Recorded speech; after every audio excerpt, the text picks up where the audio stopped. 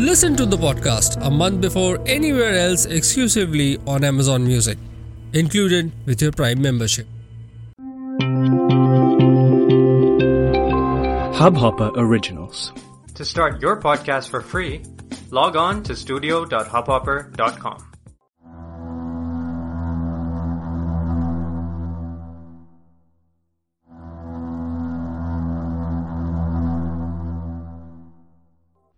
Hello and welcome to 8th episode of Paranormal Reality Season 2, powered by Hubhopper and driven by my choice, the self-driving cars. तो कैसे हैं आप लोग? What's happening people? What's happening guys? Tell me what's happening in your regular life? What's happening in your normal life? Yes, normal life. वो जो normal life होती है ना, एक पैरानॉर्मल के अलावा जो एक नॉर्मल लाइफ होती है, जिस नॉर्मल लाइफ में हम सब पैरानॉर्मल ढूंढ रहे हैं, वो वाली नॉर्मल लाइफ में क्या चल रहा है यार? कैसे हैं आप लोग? गर्मियां तो हो चुकी हैं और गर्मियां बहुत ज्यादा हो चुकी हैं। गर्मियां बहुत ज्यादा बढ़ गई थी लोकसभा चुनाव में भी, और अभी कल ही यानी कि 23 मई को ही लोकसभा चुनाव का रिजल्ट आया है और एक बार फिर से भाजपा जो है, नरेंद्र मोदी जी जो हैं, वो अपनी सरकार बनाने में कामयाब रहे बेहद ही भीषण बहुमत के साथ। उनको मेरी तरफ से हार्दिक बधाइयां, और मैं ये उम्मीद करता हूं कि इस बार जो उनकी सरकार बनी है वो अपनी सरकार में एंटी सुपरस्टिशन लॉ का भी एक एजेंडा शामिल करें और इस देश में एक एंटी सुपरस्टिशन लॉ लगाया जाए जिससे कि अंधविश्वास और सुपरस्टिशन जैसी चीजों के ऊपर हम काबू करने में कामयाबी पा सकें। उम्मीद तो और बहुत सारी है आने वाली सरकार से, आने वाली 5 साल से। खैर देखते हैं ये सरकार आने वाले 5 साल में हमारी उम्मीदों पर कितना खरा उतरती है। मेरी हार्दिक शुभकामनाएं राहुल गांधी जी के भी साथ भी हैं, क्योंकि देखिए जीत हार तो लगी रहती है, ये तो जिंदगी का हिस्सा है, ये तो लगी रहती है। बट उन्होंने एक बड़ा ही टफ कंपटीशन दिया है इस बार, और उम्मीद करते हैं कि अगली बार यानी कि 2024 में जब चुनाव होते हैं तो क्या पता शायद कुछ और हो जाए। लेकिन तब तक के लिए आप राजनीति में, जाहिर है आप बहुत सारे लोग होंगे जिनको राजनीति में दिलचस्पी होगी, अपनी दिलचस्पी को काबू में रखिए, अपनी दिलचस्पी बनाए रखिए, भले बनाए रखिए, लेकिन उतना ही प्यार पैरानॉर्मल रियलिटी को भी देते रहिए। ये जरूरी है, राइट? ये जरूरी है। ये 5 साल यानी कि 2019 से लेकर के 2024 तक, ये 5 साल हमारे लिए यानी कि पैरानॉर्मल वर्ल्ड के लिए भी बेहद जरूरी होने वाले हैं, क्योंकि ये 5 साल ऐसे होने वाले हैं जब पूरी दुनिया paranormal reality, paranormal sciences, parapsychology और पैरानॉर्मल से रिलेटेड अन्य मिथ्स, लेजेंड्स, स्टोरीज, फोकलोर्स के ऊपर बात करना शुरू कर चुकी है। पूरी दुनिया में अलग अलग जगहों पर लोग इसके बारे में बात कर रहे हैं। पूरी दुनिया में अलग अलग जगहों पे, अलग अलग कोनों से अलग अलग आवाजें उठ रही हैं ये जानने के लिए कि क्या भूत और भगवान है, और अगर है तो क्या वाकई वैसे है। ये सवाल सिर्फ भारत में मैं ही नहीं बल्कि पूरी दुनिया में अलग अलग जगहों पर अलग अलग लोग ये आवाजें उठा रहे हैं, और मैं उम्मीद करता हूं कि ये आने वाले 5 साल पैरानॉर्मल के लिए भी बेहद इंपॉर्टेंट होने वाले हैं। I guess and I hope कि आप सब भी इस बात से इत्तेफाक नहीं रखते, और मेरा ये मानना है कि आप सब लोग जो इस पॉडकास्ट को सुनते हैं, यानी कि आगे आने वाले टाइम में भी जो आप लोग सुनेंगे या फिर और कहीं ना कहीं से हॉरर कंटेंट कंज्यूम करेंगे, मुझे पता है कि ये अब आप लोग सब वो बड़ी बड़ी आंखों वाले राक्षस, लटकी हुई चुड़ैल और उल्टे पैर वाली भूतनी, इन सब से आप सब भी परेशान हो चुके हैं, और जब बात आती है पैरानॉर्मल कंटेंट की तो आप सब भी एक नया कंटेंट तलाश रहे हैं, और इसीलिए आप ये पॉडकास्ट सुन रहे हैं, क्योंकि paranormal reality is all about the real and the non fiction paranormal content. Yes, so guys, welcome to paranormal reality. आज हम एक थोड़ा सा अलग एपिसोड लेकर के आए हैं। यार ये तो पेटेंट डायलॉग हो गया है यार कि अलग एपिसोड लेके, नहीं, मैं कुछ और बोलूंगा आज। मैं क्या बोलूंगा? मैं बोलूंगा कि आज हम एक नई तरीके की हॉन्टेड लोकेशन लेकर के आए हैं। Yes, haunted forts, haunted bungalows, haunted mansions, haunted villas, ये सब हो लिया। आज मैं आपके लिए लेके आया हूं एक हॉन्टेड ब्रिज। यस, एक ब्रिज जिसके बारे में मुझे भी पता नहीं था। मतलब मुझे पता नहीं था कि यार इस तरीके का कोई हॉन्टेड ब्रिज मनाली के आसपास कहीं है। इसके बारे में कोई इन्फॉर्मेशन कहीं इंटरनेट पर मौजूद नहीं है, इसके बारे में कोई आर्टिकल कहीं पर मौजूद नहीं है, इसके बारे में ऐसी बहुत सारी चीजें हैं जो कहीं मौजूद नहीं है, लेकिन फिर भी मुझे ये ब्रिज मिल गया। कैसे, ये तो मैं भी नहीं जानता, मगर सिर्फ इतना पता है कि यार पहले से मेरे पास कोई इन्फॉर्मेशन नहीं थी इस ब्रिज के बारे में कि यार इस जगह पर एक पर्टिकुलर ब्रिज है जो हॉन्टेड है। हालांकि अगर हम हॉन्टेड ब्रिजेस की बात करें तो गोवा में एक हॉन्टेड ब्रिज है, पुणे में एक हॉन्टेड ब्रिज है, और इसके साथ साथ इंदौर में भी एक हॉन्टेड ब्रिज है। जिसकी इन्फॉर्मेशन अभी कुछ दिनों पहले ही मेरे पास आई। तो वो इसलिए आई क्योंकि मैं ये सैटरडे संडे यानी कि 25 मई और 26 मई I am going to be in Indore. So if anyone who is listening this podcast and belongs to Indore, do come and meet me. I am going to be in Indore for 2 days for 2 events which are there. Indore में Nirvana cafe है, वहां पर मैं 2 दिन 2 events कर रहा हूं।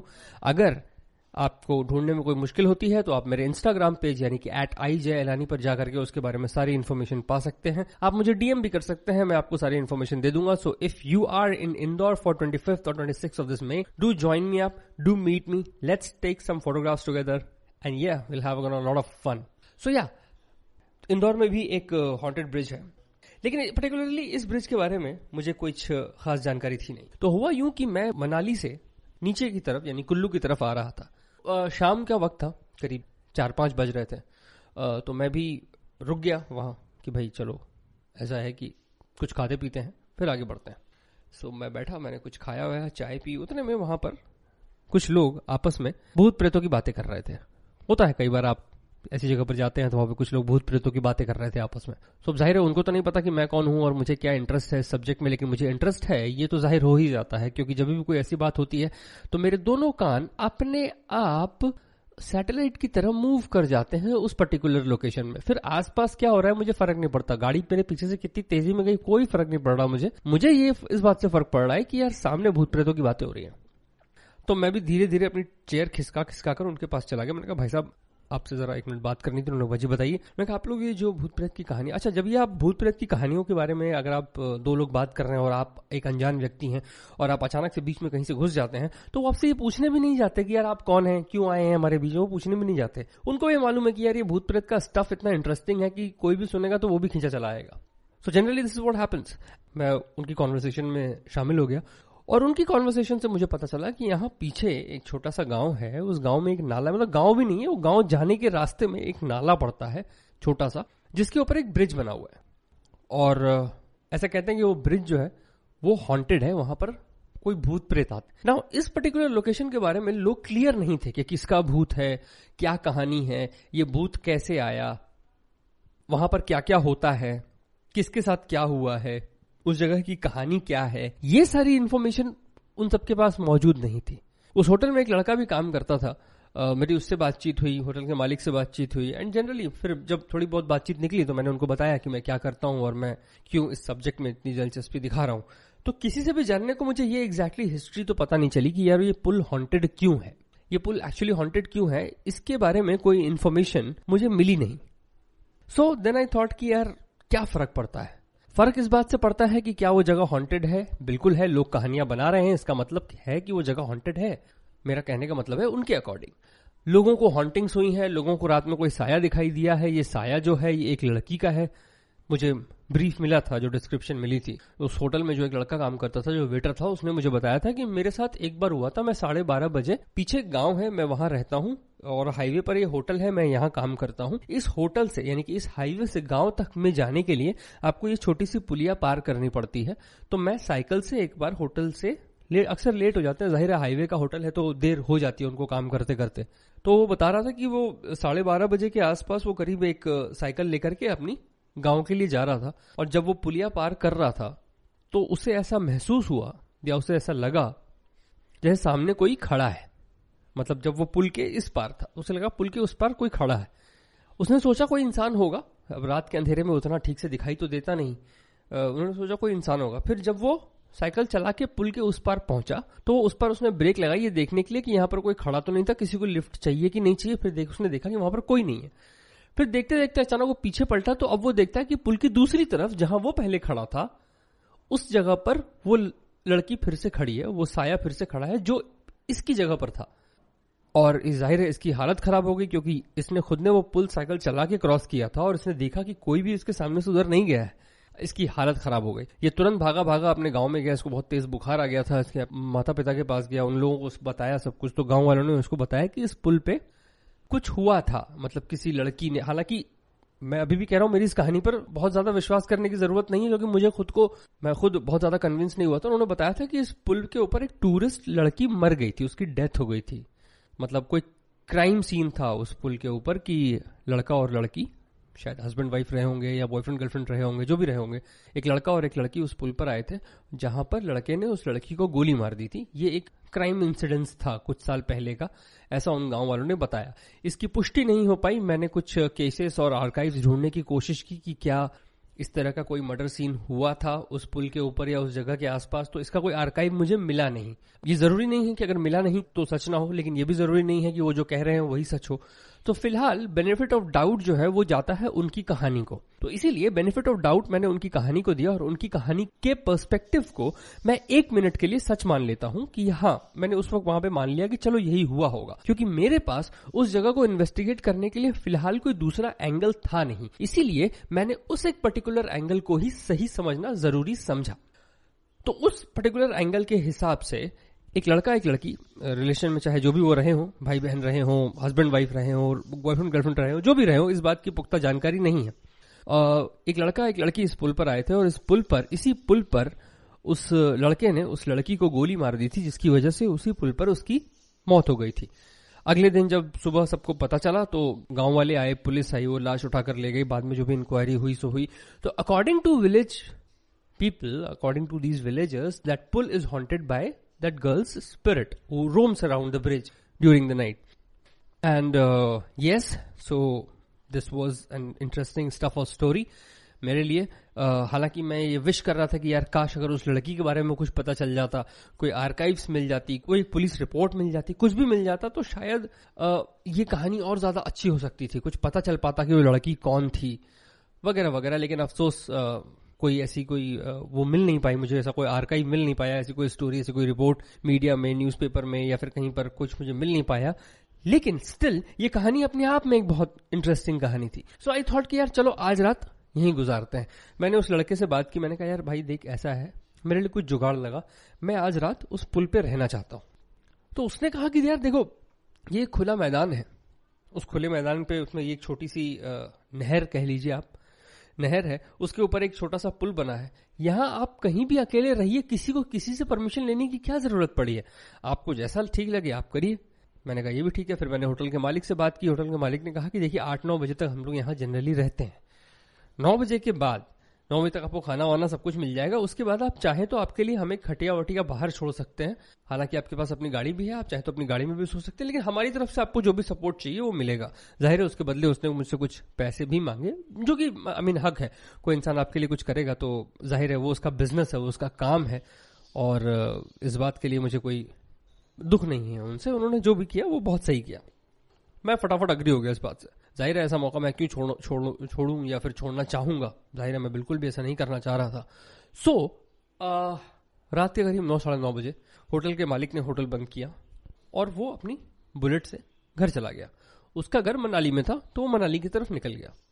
2-4 और लड़के थे, स्टाफ वगैरह थे जो खाना वाना बनाता था, और ये लोग सब थे। ये उसी होटल का एक टेम्पो था, उस टेम्पो में बैठे बचा हुआ माल रखा ताकि वो कल सुबह लेकर के आए। ये लेकर के वो कुल्लू की तरफ चले गए, वो नीचे रहते थे कुल्लू में।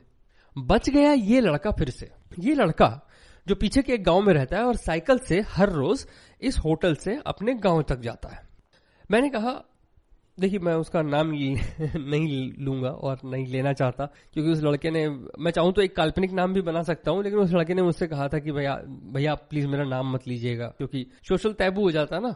किसी के साथ कोई हॉन्टिंग हो गई, किसी ने भूत देख लिया तो लोग अक्सर उसको पागल समझ लेते हैं, तो ये एक सोशल टैबू है। हालांकि पैरानॉर्मल एक डेमोन्स्ट्रेटिव टैबू है, ये टैबू है लेकिन डेमोन्स्ट्रेटिव टैबू है, लोग दिखा दिखा कर छुपाते हैं, ये ऐसा आलम है इसका, अफसोस। मैंने कहा ठीक है कोई बात नहीं। तो वो लड़का जो है वो 9:30 बजे के आसपास घर जाने के लिए तैयार हुआ। तो मैंने उससे कहा कि यार तुम थोड़ी देर और रुक सकते हो। तो थोड़ा सा हिचकिचाया और डरने लगा वो। हालांकि ऐसी बात नहीं कि वो कोई बच्चा था, 23-24 साल का मुस्टंडा लड़का था, अच्छा था, मुझसे भी लंबा था यार, हाइट में 6 फीट का था, गोरा था, मस्त अच्छा था देखने में, और साथ ही साथ थोड़ा मस्क्यूलर भी था वो। So he was a strong boy. So मुझे लगा, मैंने उससे कहा कि यार अच्छी खासी बॉडी तुमने बना रखी है और इन चीजों से डरते हो। वो कह रहा भैया मैं डरता नहीं हूँ, मेरी पड़ जाती है, माफ करना फॉर माय लैंग्वेज। तो मुझे हंसी आ गई इस बात के ऊपर। तो मैंने कहा भाई ठीक है, अगर तुम्हें ऐसा लगता है तो क्या बोल सकते हैं, लेकिन अगर तुमने वाकई उस रात को कुछ देखा है तो शायद आज ये मौका है कि तुम अपने उस डर पर काबू पा सको, या फिर अपने उस डर को एक बार और फेस कर सको। He immediately agreed and I don't know how और व्हाई। मैंने उसको कोई लालच नहीं दिया, मैंने उसको पैसों का या ऐसी चीजों का कोई लालच नहीं दिया। हम बैठे थे, हम आधा पौन घंटा वहीं बैठ के इन्हीं चीजों के ऊपर बात कर रहे थे, और बात करते करते जाहिर है वो पूरी बात तो मैं आपको नहीं बता सकता कि हम क्या क्या बात कर रहे थे। हम बहुत सारी बातें कर रहे थे रिलेटेड टू पैरानॉर्मल। तो जैसे ही हमने ये सारी बातचीत की, ही अग्रीड, इसे चलिए ठीक है मैं आपके साथ चलूंगा, और अगर कुछ होता है वहां पर, अगर कोई साया दिखता है या कुछ होता है, तो यकीन मानिए सबसे पहले मैं भागूंगा, और मैं इस बात की सोचूंगा भी नहीं कि आपके साथ मेरे पीछे से क्या हो रहा है। मैंने कहा तुम उसकी फिक्र मत करो, तुम उसकी नहीं, तुम मेरी फिक्र मत करो। अगर तुम्हें किसी भी पॉइंट पर ज्यादा डर लगे तो तुम तुरंत वहां से निकल जाना। अब ये जो रास्ता है उधर जाने का, इस पे गाड़ी तो जाती है, लेकिन गाड़ी ले जाना इज नॉट सेफ। बहुत ही पतला रास्ता, सिर्फ एक गाड़ी जा सकती है। सामने से अगर कोई दूसरी गाड़ी आ रही हो तो फंस जाएगा मामला पूरा। और वैसे भी ये करीब 2-3 किलोमीटर ही था, ज्यादा दूर था नहीं। तो मैंने सोचा क्यों ना इसकी साइकिल से ही चलते हैं। तो मैं उसकी साइकिल पर पीछे बैठ गया। वो साइकिल चला रहा था, मैंने अपने हाथ में कुछ टॉर्चेस रख ली थी, कुछ लाइट्स थी, एक EMF मीटर भी था मेरे पास, टेम्परेचर वेरिएंसी के लिए इंफ्रारेड थर्मोमीटर भी था। ये सब लेकर के उससे कुछ चिप्स के पैकेट, चिप्स आप सोचते होंगे यार ये जहां जाता है रात को चिप्स ही क्यों खाता है भाई, क्या करे, पैक्ड फूड में और कुछ मिलता ही नहीं ढंग का, या फिर मिलता भी तो लेना भूल जाते हैं। अब चिप्स वगैरह क्या है कि अक्सर हर दुकान पे इजीली अवेलेबल हो जाती है, तो वही उठा लेते हैं। अब हर जगह पैक सैंडविचेस और बर्गर्स और ये सब कुछ तो मिलेगा नहीं ना, तो इसलिए अक्सर चिप्स। तो कुछ खाने का सामान, पानी वानी की बोतलें लेकर के हम निकल गए वहां। अब ये जो पूरा रास्ता था, ये पूरा रास्ता बड़ा सुनसान सा था, बहुत सुनसान। मतलब अगर रात के वक्त कोई इंसान अगर इस रास्ते से गुजरे अकेला, उसकी हालत खराब हो जानी है। उसको, इस लड़के को तो फिर भी एक लड़की दिखी, पता नहीं उस इंसान को क्या क्या दिखने लगेगा। बड़ी बड़ी झाड़ियां दोनों तरफ, ठंड अपनी जोर पर, 11:30-12 बज चुके हैं रात के। एक साइकिल एक पतले रास्ते पर धीरे धीरे जा रही है। एक साइकिल, सोचिए एक साइकिल, यानी कि अगर आपके सामने कोई खतरा आए, अरे खतरा तो छोड़िए, उस जंगल से निकल के कोई भेड़िया, कोई जंगली कुत्ता या ऐसा ही कुछ अगर आप पे आकर के आप पे हमला कर दे, तो आप भाग भी नहीं सकते। मतलब जाहिर है ये सारी चीजें साइकिल से तो तेज ही दौड़ती है ना। एक साइकिल, उस पे 2 लोग, टॉर्च, अंधेरा चारों तरफ, हल्की हल्की धुंध थी, ठंड बेहद ज्यादा थी। उस साइकिल के ऊपर हम धीरे धीरे बढ़ रहे हैं। उस लड़के को डर ना लगे इसलिए मैं उससे लगातार बातें कर रहा हूं। मैं नहीं चाहता, मतलब होता ना एक इंसान को अगर आप अपनी उसकी खुद की सोच में डूब जाने देते हो, वो बहुत मुश्किल चीज होती है, वो नहीं करना चाहिए। क्योंकि अगर एक इंसान जो ऑलरेडी इन चीजों से डरता है और अगर आप उसको अपनी सोच में खो जाने देंगे, तो आसपास का माहौल देख के बहुत ज्यादा डर जाएगा और पता नहीं क्या क्या इमेजेस अपने दिमाग में बना लेगा। इसलिए कभी भी ऐसे इंसान से हमेशा बात करते रहनी चाहिए। तो मैं उससे बातें करता गया कि भाई तुम कहाँ तक पढ़े हो, घर में कौन कौन है, नौकरी में कितना पैसा कमाते हो, आगे लाइफ का क्या प्लान है, वगैरह वगैरह वगैरह वगैरह। ये पूरी बात तो मैं उससे करता जा रहा था, लेकिन पता नहीं क्यों मैं बार बार पीछे मुड़ के देख रहा था, बार बार। ये मेरे साथ शायद पहली बार हुआ है। अक्सर मैं जिन जगहों पर जाता हूं या लोकेशंस पे जाता हूं, मैं पीछे मुड़ के नहीं देखता बार बार।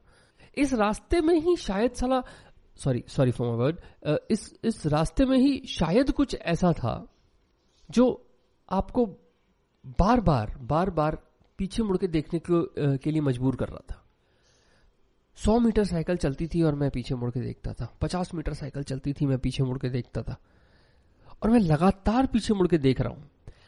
ना सिर्फ देख रहा हूं बल्कि टॉर्च की रोशनी से भी पीछे देख रहा हूं कि कोई पीछे तो नहीं आ रहा। शायद मेरा दिमाग किसी की होने को एक्सपेक्ट कर रहा था, शायद मेरा दिमाग चाह रहा था कि मुझे वहां कोई दिख जाए। और पता नहीं क्यों ऐसी सिचुएशंस में आप प्रोन हो जाते हो हॉन्टिंग्स के लिए, आप खुद को तैयार कर रहे होते हो हॉन्टिंग्स के लिए। शायद मेरा दिमाग एक हॉन्टिंग के लिए मुझे प्रिपेयर कर रहा था, जहां पर मेरा दिमाग मुझसे बार बार ये कह रहा था कि यहां पर कुछ होने वाला है। और मुझे इसी बात का डर था। ये डर बहुत ही जल्दी सही साबित हो गया। ये साइकिल धीरे धीरे चलते हुए इसने 2-3 किलोमीटर का सफर पूरा कर लिया, और इस सफर के बाद आया वो पुल, एक पतली सी नहर जो एक दो तरफ के जमीनों के बीच से जा रही है और उसके ऊपर बना हुआ एक पुल। इस पुल की जो लंबाई होगी 100 मीटर से ज्यादा नहीं होगी, 100 मीटर के आसपास रही होगी, 100-110 मीटर मैक्सिमम मान ले तो 120। एक पुल जो आरसीसी से बना हुआ था, उसके ऊपर एक कच्चा रास्ता जो आपको जमीन के उस टुकड़े में लेके जाता है। पुल की दोनों तरफ कोई भी रेलिंग्स नहीं थी, बस एक रास्ता था। मतलब हमने जब मैंने वो पहली बार वो पुल देखा, नॉर्मल सा ही पुल दिख रहा था वो। हमने साइकिल जाते हुए पुल के इस पार खड़ी की। मैंने उस लड़के से कहा कि तुम यहीं रुको, मैं पैदल पूरा पुल पार करके उस तरफ जाता हूं और मैं वापस आता हूं। मैं एक बार देखना चाहता हूं कि ये पुल क्या है इस जगह पर ऐसा। उसने कहा नहीं, मैं भी आपके साथ चलूंगा, मुझे अकेले डर लग रहा है। मैंने कहा ठीक है। हमने साइकिल वहीं खड़ी की है और हम दोनों धीरे धीरे उस पुल के ऊपर बढ़ने लगे। मेरा इलेक्ट्रोमैग्नेटिक फील्ड मीटर और थर्मोमीटर ये दोनों पूरी तरीके से मेरे हाथों में तैयार था। टॉर्च मैंने उस लड़के को दे दी थी, दोनों टॉर्च, और मैंने उससे ये बाकायदा इंस्ट्रक्शन दी थी कि दोनों हाथों की टॉर्चेस जला कर रखना, एक खुद का रास्ता देखने के लिए और एक मुझे रास्ता दिखाने के लिए। इलेक्ट्रोमैग्नेटिक फील्ड मीटर के ऊपर मुझे कोई फ्रीक्वेंसी दिखाई नहीं दी। जो टेम्परेचर हमने उस वक्त नोटिस किया था, इट वाज 6 डिग्री सेल्सियस। पुल के ऊपर चलते हुए हमने वो पुल पूरा पार किया। जब हम दूसरी तरफ पहुंचे तो वहां पर भी टेम्परेचर सेम ही था, 6 डिग्री सेल्सियस।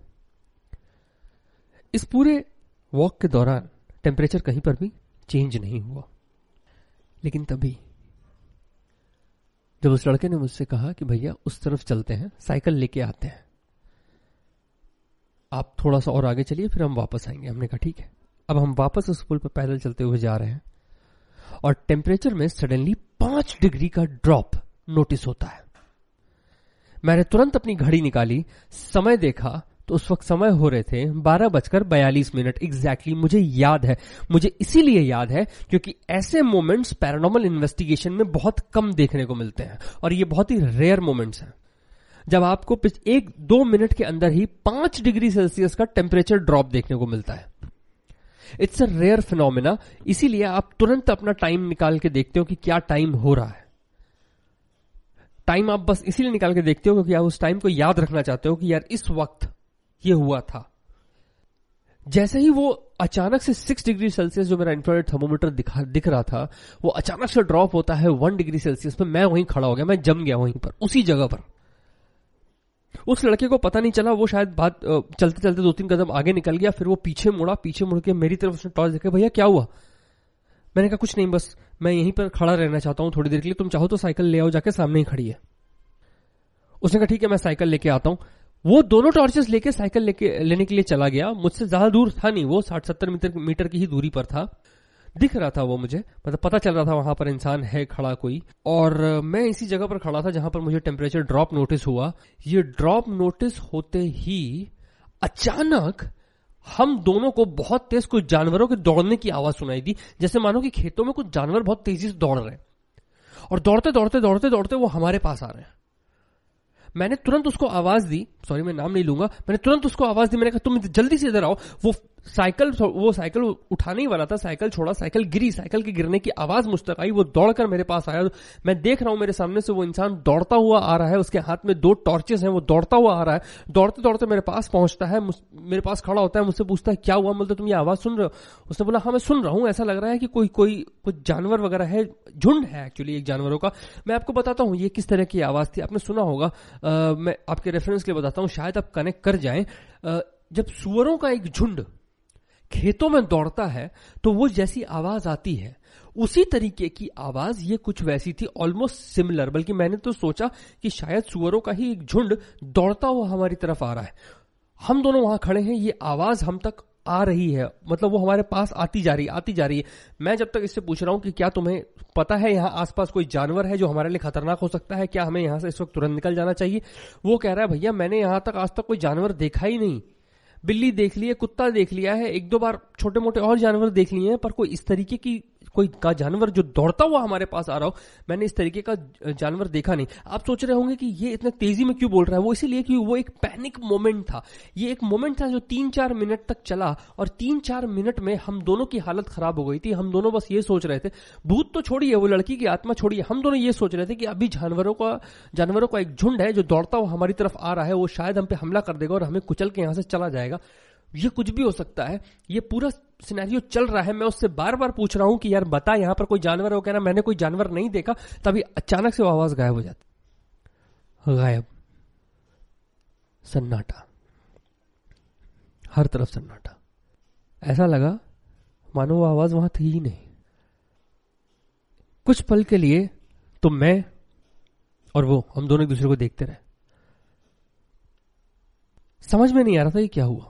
हमने तुरंत, जब दिमाग स्थिर हुआ, स्टेबल हुआ, हमने तुरंत टॉर्चेस लगा के आसपास के फील्ड्स में रोशनी मारने की कोशिश की कि कुछ दिख जाए, लेकिन नहीं, कुछ नहीं दिखा, कुछ नहीं था वहां।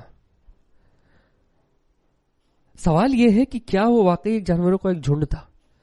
और अगर वो जानवरों का झुंड था तो हमें दिखा क्यों नहीं? और अगर दिखा नहीं तो वो आवाज जो दौड़कर हमारे लगभग करीब करीब पहुंच चुकी थी, हमें ऐसा लग रहा था कि बस अब वो हमसे थोड़ी दूर पर है, अब वो आने ही वाली है हम तक। वो आवाज जब हमें आते हुए सुनाई दी तो जाते हुए क्यों नहीं सुनाई दी? और जब कोई आवाज आपके इतने आसपास आती है तो जाहिर है वो इतनी दूर नहीं है कि आपको दिखेगी नहीं। वो दिखेगी, वो बिल्कुल दिखेगी, लेकिन वो आवाज बिल्कुल खत्म सी हो गई। 1 मिनट, एक पल में वो खत्म हो गई। जो 3-4 मिनट तक हम उसे सुनते रहे कि धड़ धड़ धड़ धड़ धड़ धड़ धड़ धड़ वो आवाज आ रही है, अब हमारे पास आने वाली है। हमारा कलेजा हमारे मुंह को आ गया था कि शायद अब कोई जानवरों का झुंड हम पे हमला करने वाला है। वो एकदम से गायब हो गए, एकदम से। कहां गई वो आवाज? वो लड़का डर गया बहुत बुरी तरीके से। हालांकि सच बताऊं तो थोड़ा बहुत डर मुझे भी लगा था उस वक्त। डर इस बात का था कि कुछ जानवर आने वाले हैं और हम उनसे लड़ने के लिए प्रिपेयर्ड नहीं थे। और ये वो ऐसे जानवर जिसको हमने कभी देखा भी नहीं, तो पता नहीं सामने से अंधेरे में क्या चल कर आएगा। हो सकता है वो एक बिल्ली हो, या एक हाथी, एक कुत्ता या शेर हो, कुछ भी हो सकता है सामने से। मैंने उसको संभाला और वो मुझसे बार बार यही कहता रहा, भैया हमने आपसे कहा था, भैया मैंने कहा था आपसे कि यहां कुछ ना कुछ गड़बड़ है, इस पुल पर जब भी आओ साला कुछ ना कुछ होता है। मैंने उसको संभाला, मैंने उसको संभालने की कोशिश की, काम डाउन किया, उसको पानी वानी पिलाया। हम पुल के दूसरी तरफ जहां साइकिल गिरी हुई थी वहीं जाकर के बैठ गए थोड़ी देर के लिए। हमारे लिए उस वक्त थोड़ा खुद को काम करना बहुत जरूरी था, बहुत जरूरी था। हमने खुद को काम किया, मैंने खुद को काम किया, मैंने थोड़ा अपने दिमाग से काम लिया। मैंने कहा यार अब लगभग 1 बज चुके हैं, क्या हम कुछ देर और यहां पर रुके? वो कहता आपकी मर्जी, आपको रुकना है आप रुकिए, चाहिए तो मेरी साइकिल रख लीजिए पर मुझे जाने दीजिए। मैंने कहा नहीं, तुम ले जाओ अपनी साइकिल, मुझे टॉर्चेस दे दो, तुम साइकिल ले जाओ। वो साइकिल ले गया और वो साइकिल के साथ चला गया। उस पुल के ऊपर करीब आधे घंटे तक, मतलब उस जगह पर पुल के एक कॉर्नर पे करीब आधे घंटे तक मैं अकेला बैठा था, रात का वक्त। और एक ऐसा इंसिडेंस हमारे साथ हो चुका था वहां पर। मैं अकेला चारों तरफ देख रहा हूं, कोई आवाज हो, कुछ भी हो। जंगल में पेड़ों से अजीब अजीब तरह के जानवरों की आवाज आ रही थी, वो अलग की बात है। रहे रहे मुझे ऐसा लग रहा था जैसे कोई कीड़ा है जो मुझे काट रहा है बार बार आकर के हाथों पे। बाद में मैंने अगले दिन सुबह देखा था तो मेरा हाथ थोड़ा स्वेल्ड अप हो गया था, शायद वो इन्फेक्शन हो गया था उस कीड़े के काटने की वजह से। आधे घंटे तक मैं सोचता रहा उन सारी कहानियों के बारे में, उन सारी जो इस पुल के बारे में है, फ्लैशबैक्स जो अभी हमारे साथ हुआ, सब कुछ सोचता रहा। तभी अचानक मेरे पास एक आवाज आती है। यह आवाज उसी लड़के की थी जो साइकिल चलाकर वापस आ रहा है। वो वापस आया, मैंने उससे पूछा कि भाई तुम वापस क्यों आए? तो कहा कि यार मुझे लगा कि यार आपको ऐसे अकेला छोड़ना सही नहीं होगा। मैंने कहा नहीं तुम फिक्र मत करो, मुझे आदत है ऐसी जगहों पे अकेला रहने की। कह रहा नहीं फिर भी इंसानियत भी तो कोई चीज होती है। मैंने कहा यार बड़ा बहादुर लड़का है। हम दोनों बैठे रहे वहां पर काफी देर तक। उसके बाद बहुत सारी बातें की हमने, एक तरीके से दोस्ती हो गई उससे, यानी आज भी उससे कभी कभी व्हाट्सएप पे बात हो जाती है, वो कोई मीम भेजता रहता है मुझे, कोई वीडियो भेज देता है, कुछ भी भेज देता है, मैं भी उस पर थम्स अप या फिर बात हो रही है मेरी, उस बात होती है अभी कभी कभी। हमेशा कहता है कि भैया आप मनाली आइएगा तो जरूर वापस आइएगा, दोबारा चलेंगे उस पुल पर। मैंने कहा बिल्कुल बिल्कुल चलेंगे। लेकिन क्या उस रात करीब 3-3:30 बजे के आसपास हम वापस आ गए थे। हम वापस गए, मैंने गाड़ी स्टार्ट की, मैं निकल गया और मैंने उससे पूछा कि अब तुम क्या करोगे, तुम अकेले तो वापस जा नहीं सकते। कह रहा नहीं, अब मैं यहीं होटल में ही सो जाऊंगा, अब मैं कल ही घर जाऊंगा सीधा। मैंने as a good gesture gift कहा कि रात में कहाँ कुछ गिफ्ट मिलेगा, मैंने उसे कुछ पैसे दिए कि भाई ये अगले दिन सुबह तुम अपने लिए मेरी तरफ से तुम कुछ खरीद लेना। हालांकि वो मना करता रहा, लेकिन मैंने फिर भी जबरदस्ती वो दिया उसको।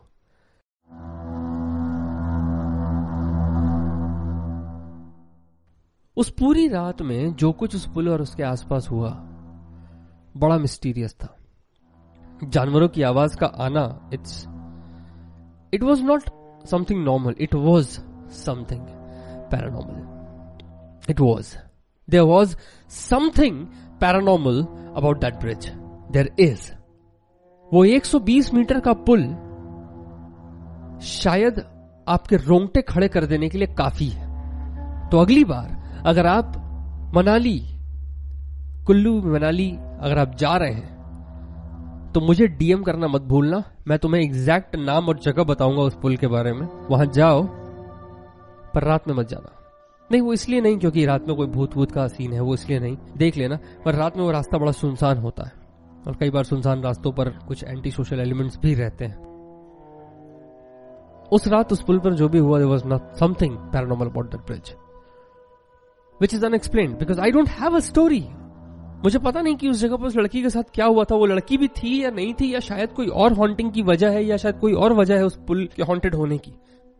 वजह चाहे जो भी हो, but I experienced a lovely haunting which will ever remain to me, and I shared this haunting to you people.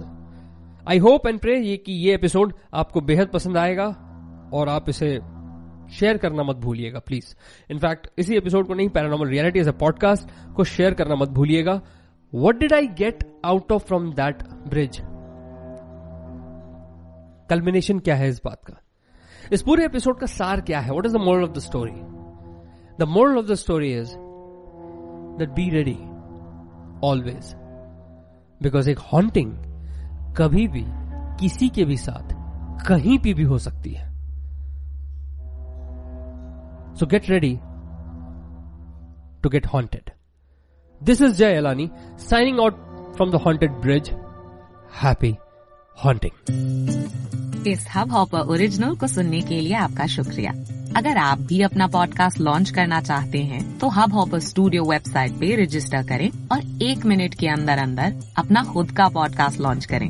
यही नहीं, स्टूडियो देता है आपको पूरी आजादी कहीं भी कभी भी अपना पॉडकास्ट लॉन्च करने की, सिर्फ 3 आसान स्टेप्स में। तो साथ में अपना पॉडकास्ट शुरू करने के लिए तैयार? Just hop on Hubhopper, simply content.